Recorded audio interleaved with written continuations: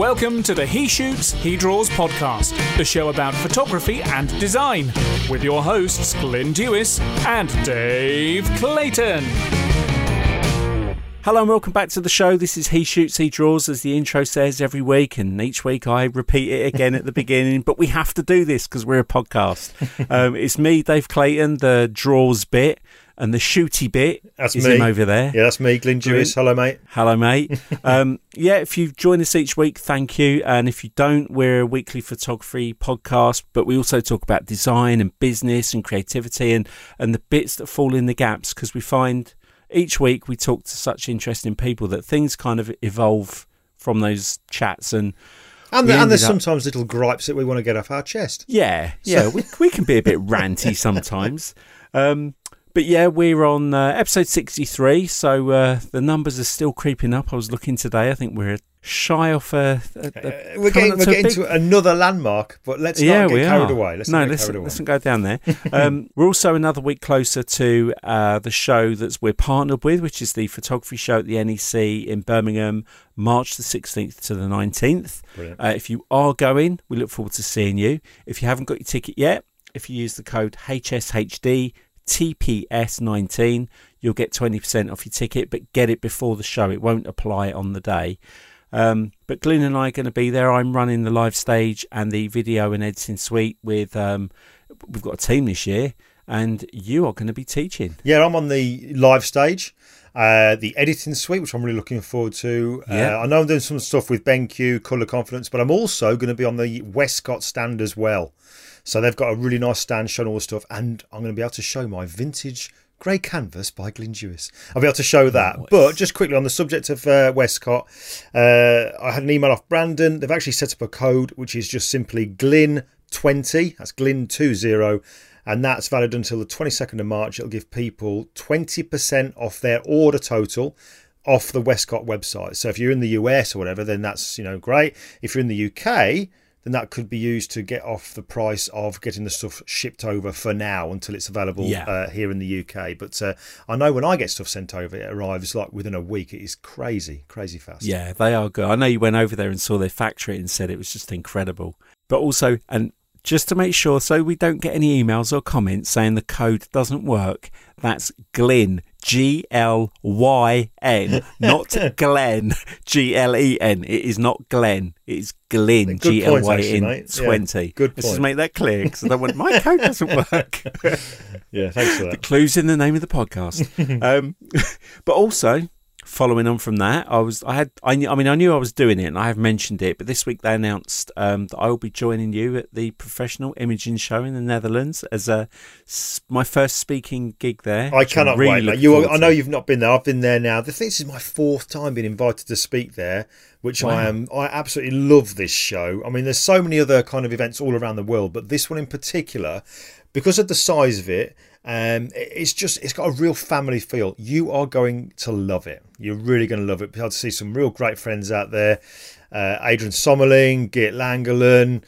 There's some real good people you'll be able to hang out with. I can't wait. I was saying, these people I've not met. I know. You're going to love it, mate. You've met really them all, so it's going to be great. Yeah, I'm looking forward to that. So I'm doing a class called Why a Graphic Designer is a Photographer's Best Friend.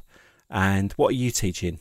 I'm doing a thing to show, kind of what I'm doing at the photography show, where I'm going to go through showing people how I'm doing my veterans portrait. So it's kind of setting up a classic lighting setup in a small space, but also how you can use modern day technology to ensure that you get a real proper, not a fake, but a proper emotion and expression in a person. There's lots to it. The model that Anavik Dorhoff has arranged for me, oh my God, he looks amazing. I cannot wait to photograph this guy. It's not me, by the way. But speaking of modelling, there was a Clayton in the modelling seat in this past week, I do believe. Yes, I paid your good mother a visit, and I had an absolutely superb time with her, mate. Really lovely. Good old catch-up. And she was more than willing to be photographed, and she nailed it. She was brilliant. She was such good fun. And I left with a big slab of bread pudding, which lasted all of a few hours. Yeah, my mum makes the best bread pudding. It's like, its density it belies any science.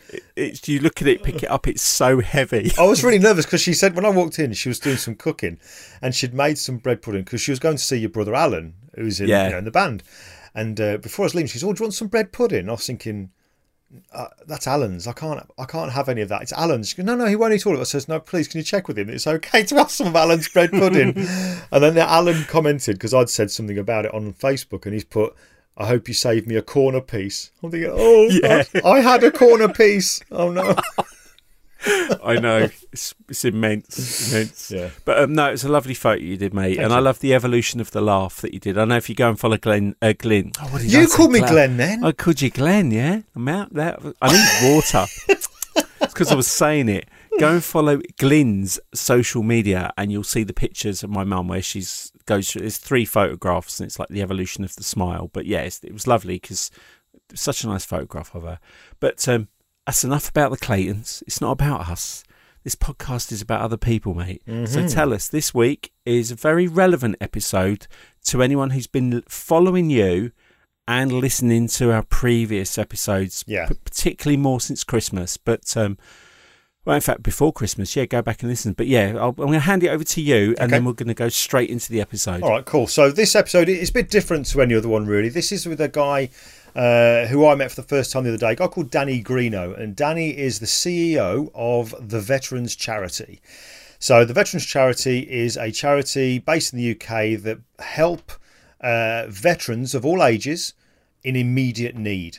And it's the charity that when I raised all that money, or rather set up all that money to be raised for the 4-1 Commando Ted Owens, who was in D-Day, we raised all that money together, £17,001 before you take out GoFundMe's fees.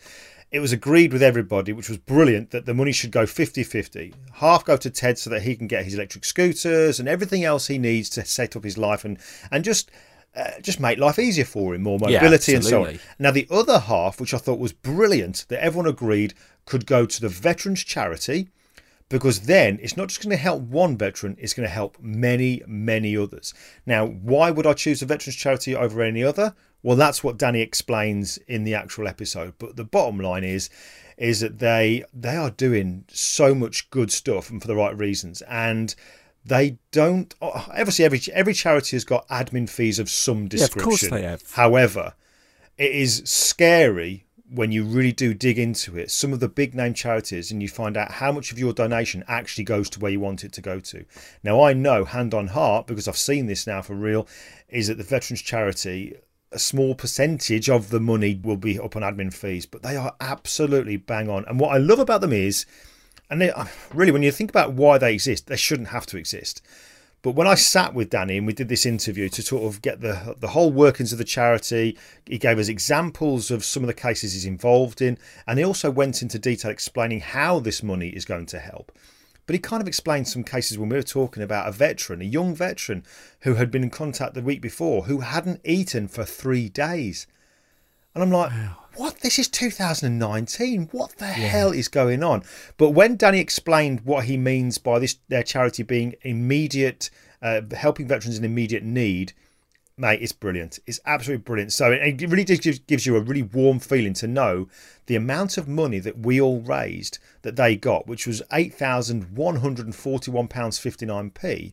When you think that the average spend in 2018 to help a veteran in immediate need was £106, because once they've had that immediate help, then they can get referred to other places. But immediate need, £106. They've just been given over £8,000 thanks to everyone that donated. So can you just imagine how many people that's going to help? Yeah, absolutely brilliant. And also, they can't even budget for that because, being a charity relying on donations, they didn't know this was coming. No, that's right. In fact, you didn't know you were going to raise that much money. So it's so cool that they can actually have that money as a buffer to look at helping people without because it must be hard for them to want to help someone and can't. Whereas now, at least this and any other donations they get are helping them in that instant decision. Yes, we can help you, and here we go. Yeah, they do so much, and it was just lovely to hear that, because, you know, we've all donated to charities. I know you have, but it kind of goes into a hole that you think, well, I hope it's gone where I want it to. You never get to know about it, but you know, with the Veterans Charity, it will. So they will always be my number one charity that I support. They're just absolutely brilliant. But you're going to get a lot from this one. I urge everybody to have a listen to this, because not only does Danny talk about the charity, he talks about veterans and the kind of things that they're facing. But he also, and I reckon we've got some pretty fit listeners out there, he mentions about an event called Run to Pegasus, which is being held on the lead up to and on the anniversary, the 75th anniversary of D-Day. And if any of you out there that are fit and think you can get involved in it, have a listen to what this actual event is, and Danny explains how you can get involved. Yeah, and also something you shared this week on social media that I do urge people to go and look. So I have to say, I saw it today, and I had to go and wipe my sweaty eye. It was the guy Tony that's been looking after that memorial for the plane that came down. Yeah. Tony Folds, up in Sheffield, and he's, you know, ever since that day, he was an 8-year-old kid, and the pilot was waving to him, actually waving to him to get out the way because they knew the plane was going down. And he was 8 years old. He waved back. He didn't realise, and the pilot managed to put the plane down in the trees. And I think it's since the 60s, isn't it? He's been going back. I know he says he's been looking after it for about 66 years, something like that. He's been actually looking after it. So, and was it Dan Walker picked up on it? That's right. And then they did a flyover, and it was just, I was welling up. I wiped my eyes, and then there was another bit, and then he lost it, and it was just, what an amazing. I think that's the thing that I've definitely, I'm not even going to say learned or picked up, because it's always been in me, but I think it gives you a real appreciation for some of the more important things in life. And when you think of some of the things we gripe and moan about, and then you hear some of these stories and think what these people did when they were 17, 18, 19. Crazy. And, absolutely crazy. And things that happen. So, yeah, try and watch that. Give us a listen. But, Glyn, I think we need to go into the episode. There's enough of us. Let's just dive into it in the usual way with... Go on. Danny, who are you? I'm Danny Greeno. I'm the Chief Executive of the Veterans Charity. Cool, well, that's nice and brief. Yeah, nothing more to say, really. All right, okay, so while we're basically in this very elaborate sound booth, which is the Veterans Charity's official vehicle. Yes. And the reason we're together is I thought it'd be a good idea that you and me get together to basically talk about the Veterans Charity, because those who listen to the podcast, those who maybe follow me, will know that there's been that recent campaign that I've raised money for the former 4-1 Commando Ted Owens. And it was agreed by everybody that also donated to say that half goes to Ted, half goes to the charity. Yes. And it was the Veterans Charity. And I want to kind of chat with you, Danny, just to kind of give people an overview of what the Veterans Charity is, what makes it different to every other charity. You know, why would I choose you as opposed to anybody else? Sure. And then maybe some other cases. So what is the Veterans Charity? Well, it has been formed over a number of years, I guess, through learning. So from meeting hundreds and hundreds of veterans over the years at different events and that kind of thing, and before the charity began, I was lucky enough to know a lot of Second World War veterans and their relatives, who naturally were people who'd served in the armed forces themselves. So I was getting a lot of information about different generations of veterans, and then the rest of our sort of team as the charity formed. And through discovering the needs of veterans and the problems that were in the society generally for ex-armed forces personnel and some of the issues that they face, we discovered that actually there was a big problem in that if veterans needed something fairly big, if you needed house adaptations, or if you needed fairly sort of big long-term support, you could get it. It took time, and naturally something like that does take time, but you could get it. But we kept meeting veteran after veteran after veteran who had very simple, very modest needs, but very urgent needs. You know, things like food shopping provisions, or they may have needed a new coat for the winter. And, these were people who, quite often through no fault of their own, through injury, be it mental and or physical, and just the general hardships of life and problems that we all encounter, were struggling. And if you needed that kind of fairly modest thing, it seemed to be taking 6, 8,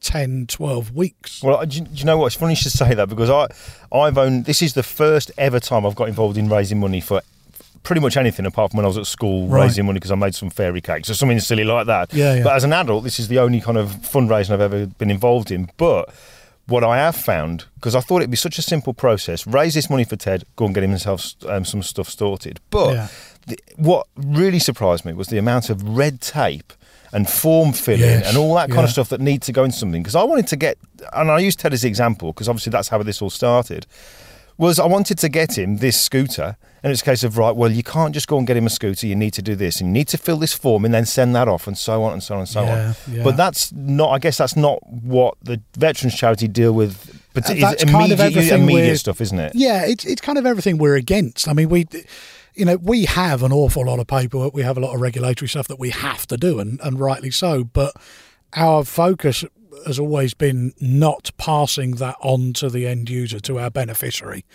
because the vast majority are already facing a lot of issues and, hardship. A lot of distress is caused by being in hardship. All of us have financial issues at times, and we've all been through, difficult situations in life. And the last thing you want when you're trying to solve very big problems, if you haven't got food and you haven't got any money coming in your way in the next 2, 3, 4, 6, 7 weeks, whatever it might be, that is an unbelievably distressing situation to be in. So when you're trying to solve that, the last thing you need is form after form after form, paperwork and hoops to jump through.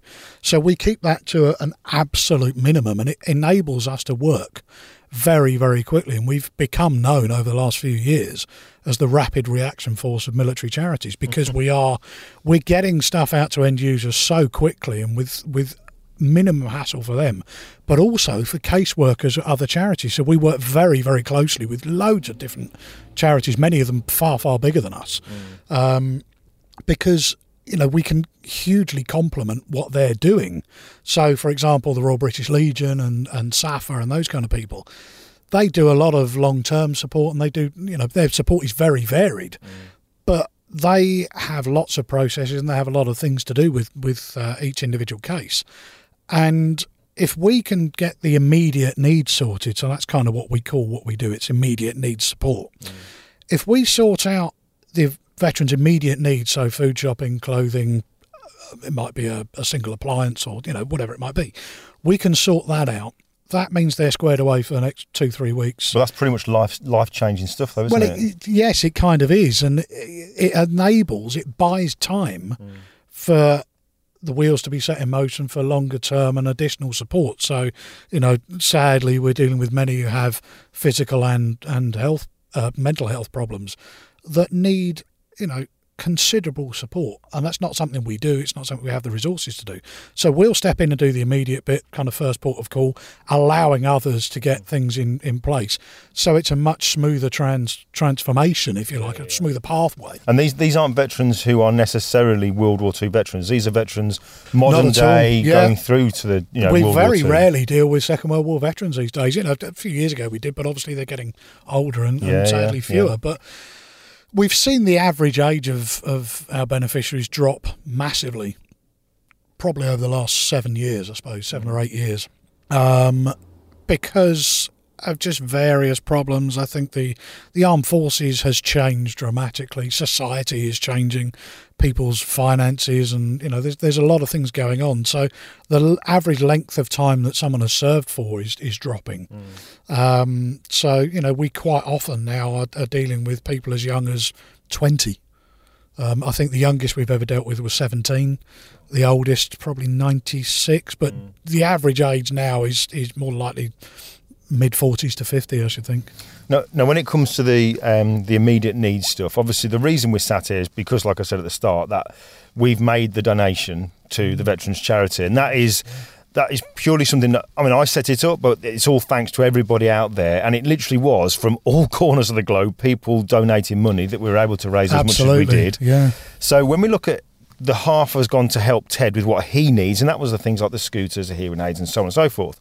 But the money that's been given to the charity, your charity, what I want people to know what is that going to do? Because I know so many times when people, I know for myself, when I've given money before, not to your charity, but to other charities, you kind of give it with the best intentions and the hopes that it's going to help somebody. But you never get to know about it. You don't really know where it's gone and what it's been used for. Yeah. So from the Veterans Charity point of view, the money that's gone to you, which is just over 8,000, which is a huge, massive thanks to everybody out there that's donated.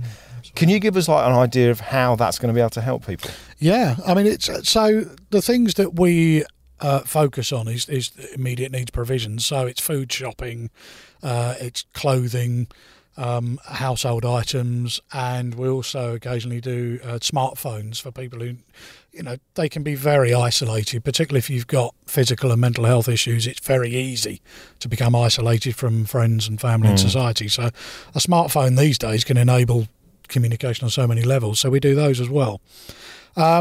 So they are by and large, they're fairly modest provisions in the scheme of things. We don't do cars and holidays and houses and that kind of thing. Although you've had them asked for before. We get the occasional one, yeah, absolutely. Yeah. But maybe there's a don't ask, don't get thing there. But I'll say that in jest. However, what that shows is, because we were chatting about this in Dottie's Cafe, because we've just come from there, which, by the way, is a superb place to go. It was, wasn't it? The best fish finger sandwich I've had this week, for sure. But when we were chatting there, you were talking about, you do get sometimes, as with anything, you're always going to get somebody who kind of like pushes the boundaries of what they can ask for. But you do the due diligence, you check into it, and so you make sure that the money is used correctly. Yeah, and as I said to you in the cafe when we were chatting, that we do get the odd request, and when you first get the request in, you look at it and think, well, that's a bit much. You're asking for a car or a holiday or, that kind of thing. And, there are charities that do respite breaks and stuff for people who are distressed, and, and rightly so. We don't do it because others do. There's no point in having a charity doing what everyone else is doing. That's not the most sort of sensible use of resources. But as I said to you, quite often a request like that is masking something else. They're reaching out. Now, veterans, by and large, are hugely proud people, and rightly so. Absolutely, they should be hugely proud of their service. But they are proud, and that pride can be a hurdle. It can prop them up, and it gives them strength and character. But as much as it can be useful, it can also be harmful, because it prevents them. And, frequently we are dealing with people who haven't eaten for 3 or 4 days. That's crazy. I mean, nowadays, with 2019... That is crazy to think that. It is mad, but it's quite often, the benefit system. They may have lost a job. They may have an unexpected financial cost. There's lots of things that can cause these problems, but they're exacerbated by perhaps their mental state at the time. If they've got physical injuries, getting out to get support and deal with things isn't as easy. There's potentially a lack of knowledge as well. Stuff that service personnel are trained very, very highly and quite often uniquely to do a specific role. So whilst they're very highly skilled, they're not often very broadly educated in terms of Civvy Street. For people like you and I, we've learnt from parents and peers and that kind of thing, and generally making mistakes, but getting away with it because we have a support network. But someone who may have joined the military at 16 and he's, done 20 odd years, put them in Civvy Street, that's one hell of a daunting place. Because the mistakes, and I've often said this to people, if I was put on the front line now, so put in the infantry, given a weapon and a helmet and a bulletproof vest, and someone said, right, crack on, there's your body armour, good luck, I'm not going to last very long. I'm really not. The risks, I might end up getting people around me killed, probably get myself killed, serious injury, or mess up an operation. But the risks of somebody making a mistake in Civvy Street are almost endless, and the repercussions of that can last decades, can last a lifetime sometimes, with particularly financial errors. And there's a bit of a lack of knowledge. So there's a lot of issues out there, but whenever someone makes a request and it's something, the immediate reaction is, well, actually, that's not what we do. And, you might think, well, you're taking the mick a little bit here. There's usually an underlying issue. So, we'll often talk to them and say, well, okay, why do you think you need this, or why have you not been able to afford it yourself? And they may have debts, or they may, there may be other problems. So we can always signpost and advise them and try and get them some help in that respect. Sometimes it could be that council tax or a bill like that is a common one. You know, they're getting chased for that, and that causes distress. Of course, debt is the biggest source of stress, really. But by us stepping in and saying, well, look, we're going to take care of food shopping for the next couple of weeks. That's going to save you that money. It's going to relieve you, give you that breathing space. You can then use your next bit of income to pay that bill. So relax, don't get stressed. You must about almost feel that relief that comes out from them just to know that's sorted.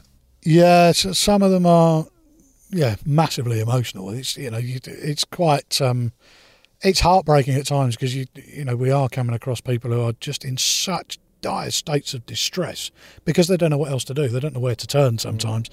Thank God they find out about the Veterans Charity. They come to us and, we manage to get something sorted for them. And we'll always try to signpost and help them find additional support longer term so that, because if you give short-term support, they often fall back again. You've got to try to solve as many problems as you can for them without doing it all for them. They've got to do stuff themselves. They've got to learn from it, sort of thing. But the money that's been donated is going to enable us to, it can help us make a massive difference to not one or two veterans, but dozens because of, food shopping. Even if we've got someone with 3 or 4 kids, which we get fairly regularly, a decent food shop's quite a lot of money. We might spend 150, 160 quid on that. But it's not just putting food in the cupboards or the fridge or freezer. It's a lot more to it, because what I've discovered over the years that perhaps we didn't appreciate at first was when someone reaches out for help, they've gone through a hell of a journey just to get to that point. They have more than likely, it could even have been years of battling and doing it very quietly, as you said to me a short while ago about a lot of Second World War veterans just didn't discuss what they've been through, and they don't. And that's the same for most veterans. A lot of them, pride gets in the way. They don't talk openly about stuff. There are some things inevitably they feel they can't talk about, and fair enough. But for them to get to the point of asking for help, they've been through a hell of a journey. They really have. So it's the act of somebody saying, yes, we're going to sort you out. Don't worry, we're going to do this for you. It's not necessarily what we're doing for them. It's the fact that someone said, yes, you're worthy. Yes, you deserve help. Yes, you're not on your own. We've got your back. Don't worry. And we regularly see a massive change in their outlook, and we see their life starting to just piece together a little bit better because their outlook's changed. Well, just the way they explain that then, I've not thought of this before, but you say, like, we've got your back, we're here for you, we'll support you. That's the kind of life they would have been used to whilst they were serving in the military. Yeah, very much having that support there, and then to come to Civvy Street to not have it, you can see all those things that would contribute to make life very difficult anyway in Civvy Street, can't you? This is the problem. When from what I know, when people are served, you've got married quarters, you've got single quarters, you've got accommodation, you've got a great network around you, you've got this phenomenal training. The British Armed Forces, the training's the best there is in whatever trade they're specialising in, whatever they're doing. And you've got this massive support network. The day you leave, that stops. Boom, done. Curtain comes down. It's literally... it is changing, it is improving, but generally speaking, for the majority, that's that. Game over, done. Best of luck, you're on your own. And this whole transition thing and the resettlement process for many, many years was woefully inadequate. And I know people who did 20 years, went for the resettlement interview with a higher rank, kind of handed their cards in sort of thing and was asked, what are you going to do now? Well, I don't know, sir, but I'll sort myself out and I'll go and do this and, move in with my missus. She rents a place, so I'll be all right, sir. Okay, well done, mate. All the best. Bye. That's it. And, I've genuinely spoken to a lot of people who've been through that. How on earth are you meant to cope in this big, wide, pretty scary world with God knows what pitfalls and problems? And it's not just about employment. It's not about getting just a job. It's, if you've got, say, ex-infantry, yes, scary job and the role they've done, some of them have been faced with the most unbelievable things, but they've also been faced with an absolutely adrenaline-packed life at times when they're on tour or exercise and that kind of thing. And they're used to living a certain way. Civvy Street is quite different. And it takes one hell of a job to match up to that, which is why there's a lot of ex-forces who are police officers, fire service, paramedics, challenging and difficult jobs that have a similar kind of ethos and the camaraderie. But yeah, Chivy Street is a daunting place. So if they have to go through such a difficult time to get to the point where they feel they can ask for help, sometimes it's even in desperation. They just don't know what else to do.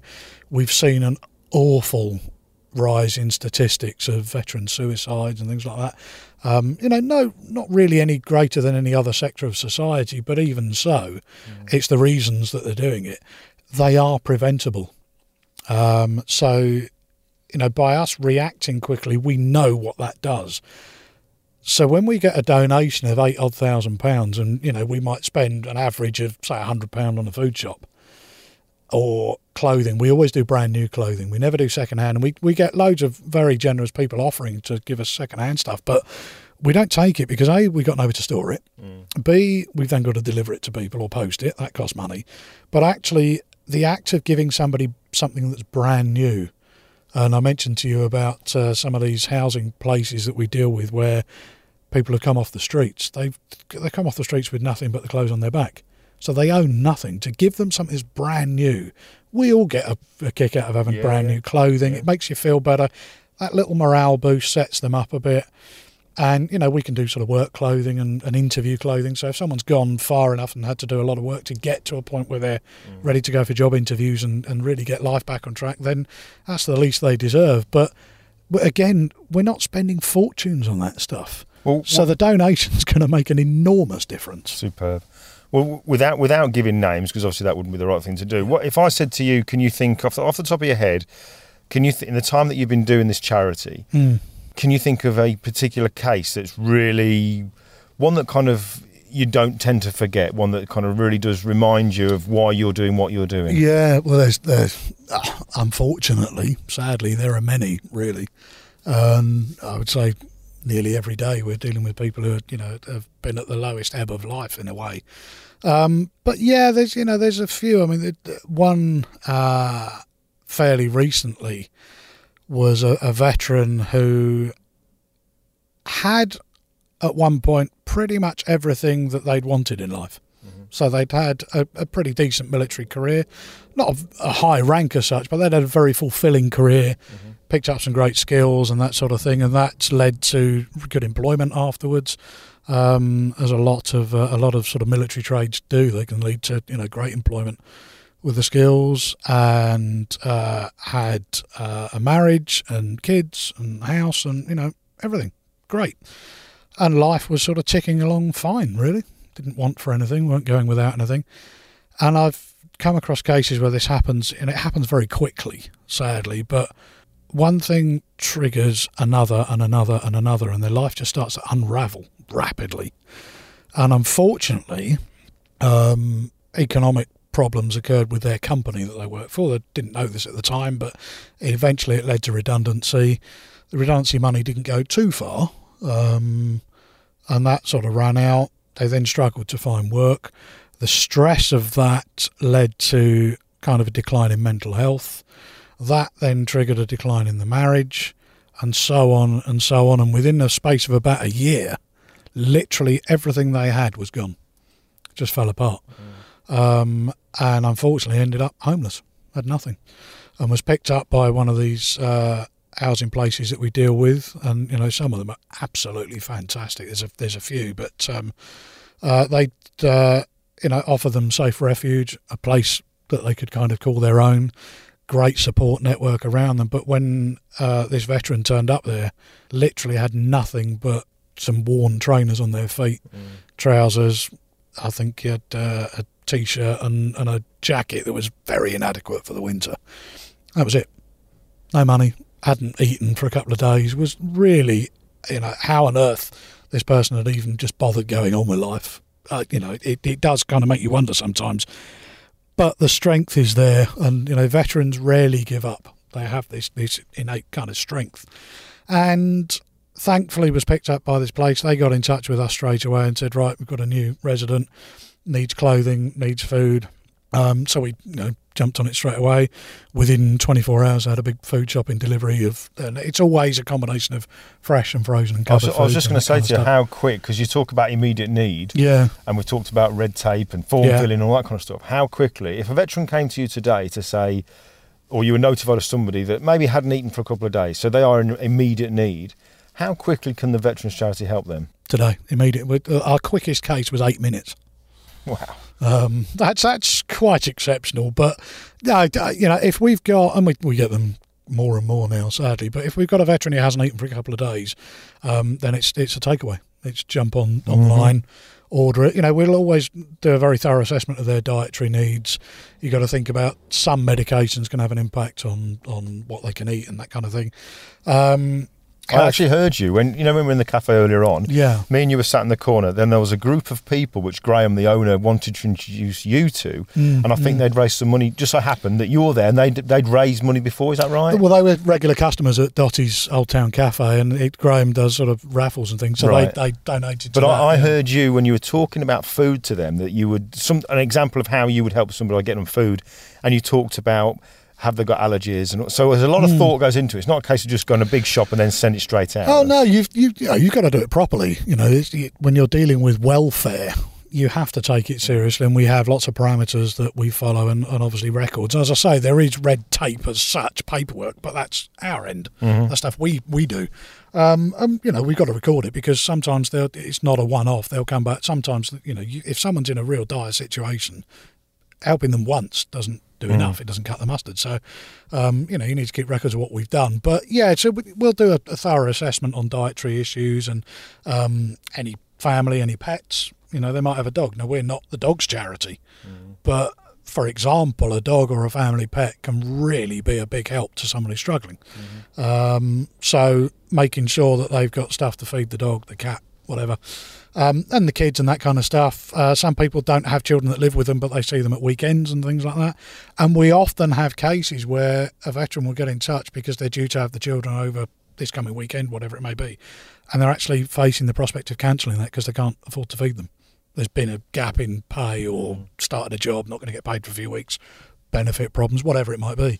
And the detrimental impact that has on their mental well-being can be immense. If someone said I couldn't see my kids, thankfully they live with me and my wife, but I can't imagine facing that. It'd be awful.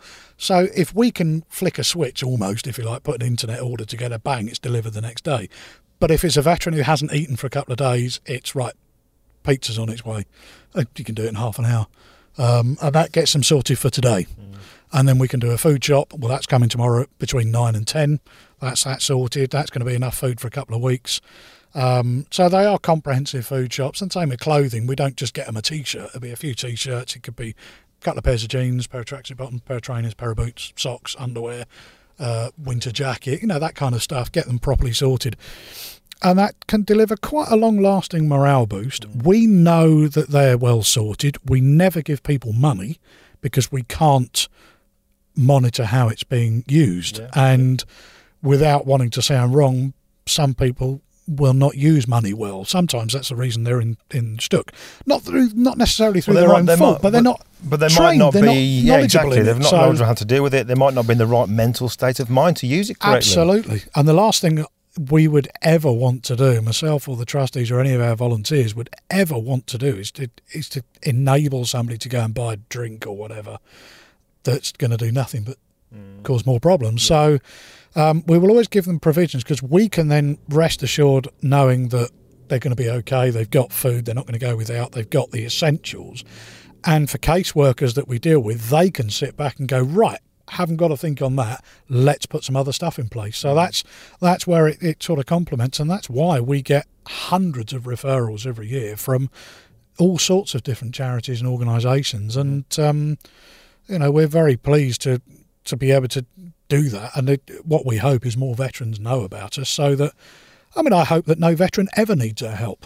That would be lovely. Well, of course, but that's in an not ideal realistic. world, And I just hope that anyone out there who is a veteran, I hope your life is great, but if you do struggle, please don't sit there fretting. Please don't let things manifest and get worse. Reach out. It may be that you don't need our support. immediately, but it could be that we could be an ally. We can help you. We can signpost. We work with lots of other charities and organisations who might just be able to help with other things and prevent that unravelling that I mentioned. You can intervene, and prevention is always better than cure. Sure. Danny, I don't want to go into too much detail about the actual the setup of the Veterans Charity, but all I want to kind of cover with you just quickly is there are many charities out there, and there are people like general day-to-day folks will donate their money to these charities, and a lot of times they don't know where the money goes.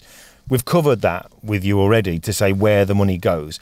But one of the things you hear about a lot nowadays, and in fact we were talking about it in the cafe just a short while ago, is about money that kind of is used for other things within the charity. Now, I know charities have their own expenses, but, and without naming a particular charity, because that would be wrong, I know of some big charities where, if you donated, say, £1,000, probably about £120 of that would actually go to where it's needed. The rest of it would go on the back end with regards to wages, accommodation, blah, blah, blah, blah, blah.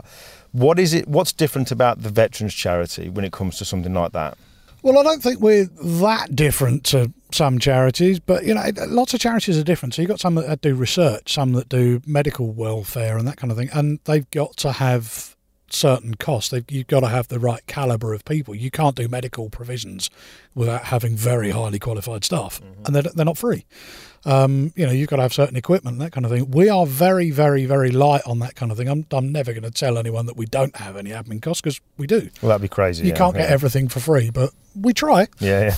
We're not afraid to be cheeky, but we've got some wonderful support. So this vehicle we're sat in, for example, is partly supported by Devonshire Motors. So, that lowers the amount we have to pay. That's a nice plug there, Danny. That was. Got to be done. I know they'll be happy with that, but that's an example. But paper, printer ink, all those sorts of things, it all costs money, and we can't get it free all the time. But we focus almost ruthlessly at times on keeping our costs to a minimum. So we don't have any paid for premises at present, and we haven't had for 3 years or so. The day-to-day operations generally are done from my porch. It's attached to my house. It doesn't cost any extra money, and it certainly doesn't cost the charity money, because I work by and large from home. I mean, I'm out and about a lot, obviously, but at home we've got phone and internet and stuff, so I've got it anyway. So the charity doesn't pay for that. I'm not going to ask it to. So we are saving money wherever we can, because we know, and the trustees know, that every penny we can put aside and have ready to spend on welfare, it's all well and good us sitting here saying, we can react really quick and we do it in 24 hours or whatever.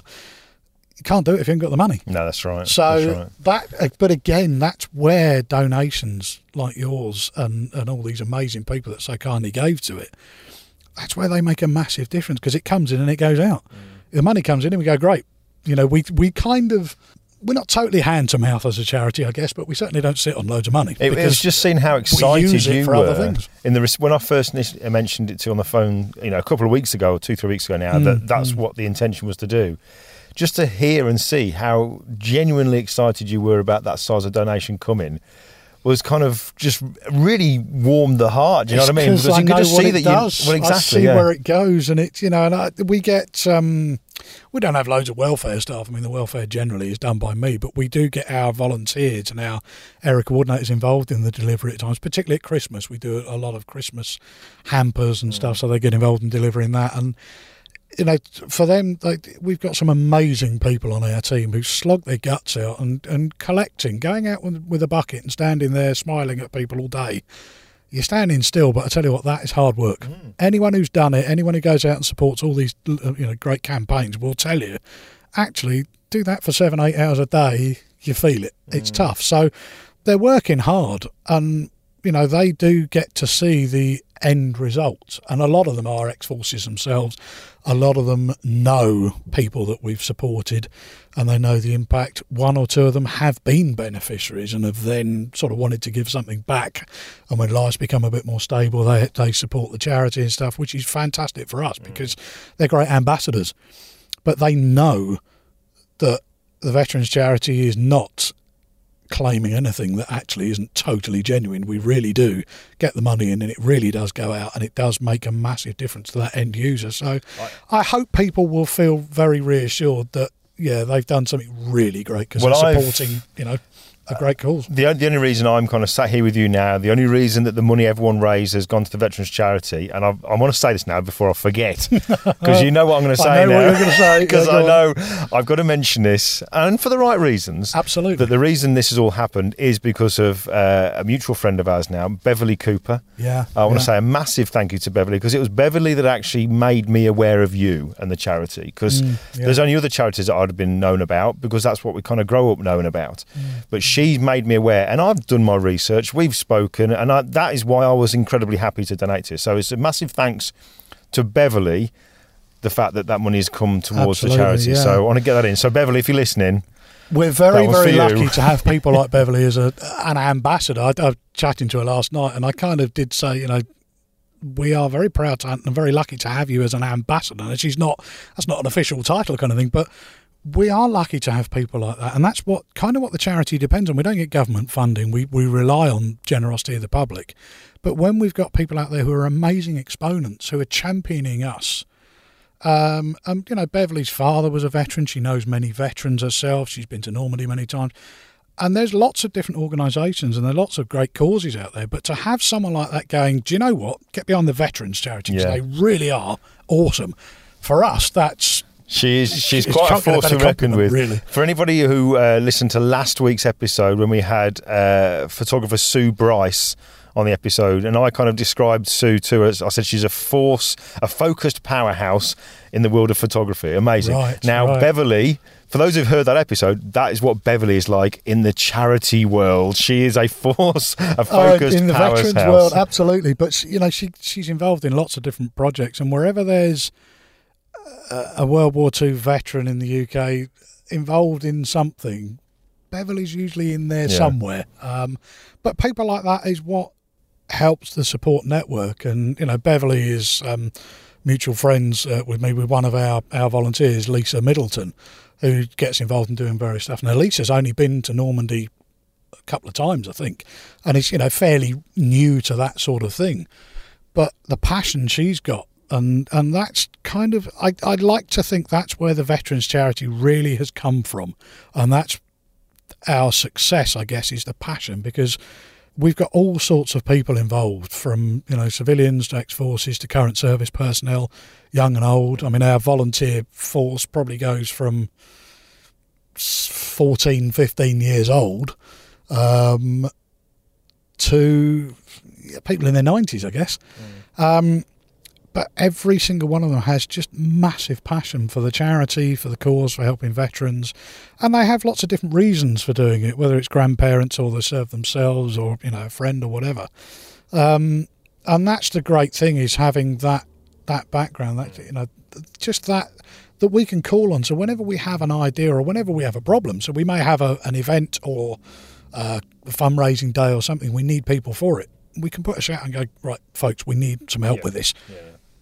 They rally round. They just, and it's quite a lovely thing for me to be, kind of sat in the office, so to speak. Well, talking of the office, okay, I'm noticing now that we're starting to get steamy windows, and people might start to think what's going on in their vehicle, and it's all liveried up with Veterans Charity. Right, so I want to make sure. It might start looking a bit odd. Yeah, it might start looking odd. So let's wrap this up. But before we do, just give us you mentioned Normandy. Yes. I'm going to be there. I'm really excited about being there for the 75th anniversary in June. Just give us a quick overview then. What's going on? What have you got going on over there? We've got a phenomenally special event. We've still got places on it, so we still want more people taking part. It's called the Run to Pegasus. So the very first thing that happened on D-Day, pretty much the biggest day in modern history for the world, really. The first operation of D-Day was a coup de main, so a surprise assault on two bridges in a tiny little village in Normandy. Those bridges subsequently became known as Pegasus and Horsa bridges, and there was just 180 men tasked with seizing those two bridges intact. All the other bridges in Normandy were pretty much designated to be destroyed, apart from these two, because they spanned a vital road inland, and that's the troops arriving on the beaches would be using that to get in. So it was an absolutely vital operation, but it was also it was kind of tasked as, or stated as, being a bit of a suicide operation, because the chances of success were really slim. And they even planned, this has always amazed me, the organisers actually planned and expected 50% casualties. That's 90 men, 180 men going, 90 of them they expected not to come out or to be able to carry on afterwards, which is staggering, I think, really. So they landed in 6 gliders. They were Horsa gliders, which are made of plywood and canvas, painted, stretched canvas. And there is a full-size replica at the brilliant museum over there, the museum, Memorial Pegasus Museum. And they've got a full-size replica Horsa made of exactly the same material. I can't wait to see that. Yeah, it was unveiled in 2004, and it's huge, massive, but you can go up and you touch the sides of it, and it really is canvas. And the first time I touched it, I thought, I've broken it. And they hit the ground at close to 100 miles an hour in this thing, with 30 men in each one, massively overloaded. And you know, when you actually see this, you think, you can't have survived. None of you. How the hell did how did any man get out? But most of them, there was a couple of injuries, but generally speaking, they all got out. Only through sheer skill of the pilots, really. So they had to take these 2 bridges. They had no real idea of what enemy force there was. They knew there were Germans there. And they could only guesstimate from intelligence, sort of aerial photographs and stuff. But there were defences there. There was machine gun pits and that kind of thing. There were trench systems. So they expected a pretty tough old battle. And then, of course, the counter-attacks and all that kind of stuff. It was an unbelievable operation. And they captured both bridges intact, completely safely, in under 10 minutes, which is... It's incredible. Ludicrous achievement. It's something quite staggering. And I've been very lucky, as I said, over the years to get to know a lot of the guys that were on that operation. Heartbreakingly, there are none left, as far as we know. We believe that the last remaining one that we knew of passed away actually about 2 weeks ago. And so 10 years ago, the charity created the memorial that now sits next to the original Pegasus Bridge, lists the names of every man on there, including the pilots of the tug planes, the RAF pilots who flew the tug plane. So what we're doing is we're doing this run to Pegasus. So we're got these amazing sponsored runners who are going to run from Tarrant Rushton Airfield, which is now a farm in rural Dorset. In the UK, in Dorset. They're going to run on the 4th of June. They start at 6 p.m. They're going to run through the night, down through rural Dorset, through the New Forest, into the next day, down into Southampton, along sort of the dock area of Southampton, into Fareham, and then down into Portsmouth. Then get on a ferry from Portsmouth Ferry Terminal and jog on the spot across the ferry. Sleep, I would think, more than likely, and seize up a bit. But yes, that's kind of a bit of the challenge as well. On a ferry, they go across to Weestrum ferry port, and we form up there. They then go up the Caen Canal towpath up to arrive on Pegasus Bridge on the morning of D-Day, 75 years on from when it all happened. And they get onto Pegasus Bridge, should be about 11:30 in the morning, form up there, and then shortly after that we're going to transport them over to the River Deves, which is about 10 miles away, to a bridge where actually number 4 glider landed, and they'd been towed off course. And unfortunately, when you unhook a glider, it's only going one way. There's no engine to keep going and get back up or go anywhere else. So they were tasked with, they trained to look for 2 bodies of water spanned by a single road, and obviously a bridge on each one. And that's what the pilots saw when they look out. Amazingly, there is a place over there, it's actually in layout very similar to Bénouville and Ronville and Pegasus Bridge area. But they very rapidly realised it wasn't right, but too late. So they went down and they took the bridge anyway. So they actually took 3 bridges on that day, not 2. But 22 platoon who were on that 4th glider landed amongst Germans, almost instantly came under fire. We believe 4 were killed. Some were injured, including a guy who became a very good friend of ours, Titch Rayner. And they just went through sheer hell. It took them 22 hours to cover 7 miles. because every hedgerow, every village, every junction, there was enemy troops. And they really went through it. They picked up various sort of lost paratroopers who sort of scattered as they came down. I think a couple of downed RAF pilots they found, and sort of picked up various stragglers and waifs and strays along the way. And they never actually reached their objective, because by the time they got through to Ronville, their comrades had kind of made their way further in. So, and having been relieved by Lord Lovat's commandos and 7 para. So they all met up in Ronville and kind of carried on their task. So we're going to be paying tribute to them, because at that bridge on the River Dee, there's nothing marking it. And, it's very much part of D-Day, very much part of it. So we're going to unveil a plaque on the bridge there, and then we're going to follow their route. So we're going to march actually 10 miles back to Pegasus Bridge to the memorial that we created. So we'll arrive there on the evening of D-Day. Having to see this. Covered 75 miles on the 75th anniversary. So that's going to be brilliant. It's going to be very special. We want 186 participants, because we want to replicate the number of men, including the tug pilots.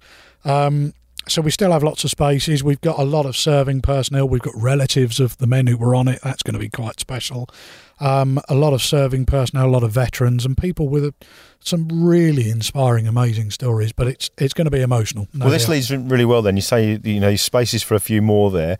So where can people go to find out about this? What's the web address and stuff like that? Yeah, if they go to our website, which is veteranscharity.org.uk, and you'll see under the events listing, you'll see Run to Pegasus. Jump on that. There's lots of info there about the event, and you just click on the register button, and that'll take you to the site to register for a place. You can, if 75 miles within 30 hours, I suppose, is a bit much. We've opened it up to relay teams as well. So if people want to come in and do, say, 20 miles each or something like that, you'd need to be a kind of a self-supporting team, if you like, to have. You probably need a vehicle to drop off and pick up from various points, but it's about having people. We want to replicate the number of the Coup de Main group going on to Pegasus Bridge. That's the visual thing. That's that's the tribute. I reckon we've got some pretty fit photographers and designers out there listening. Great. So I reckon we'll get some numbers signing up. Bring your cameras as well, because there'll be plenty of great things to photo. Fantastic. But yeah, the more the merrier. We really want to make this a very, very special event. Brilliant. Well, I can't wait to be there. But Danny, the windows are getting steamier. Best we end this up. But all right. Brilliant. Thanks so much for your time. Thanks, Lynn.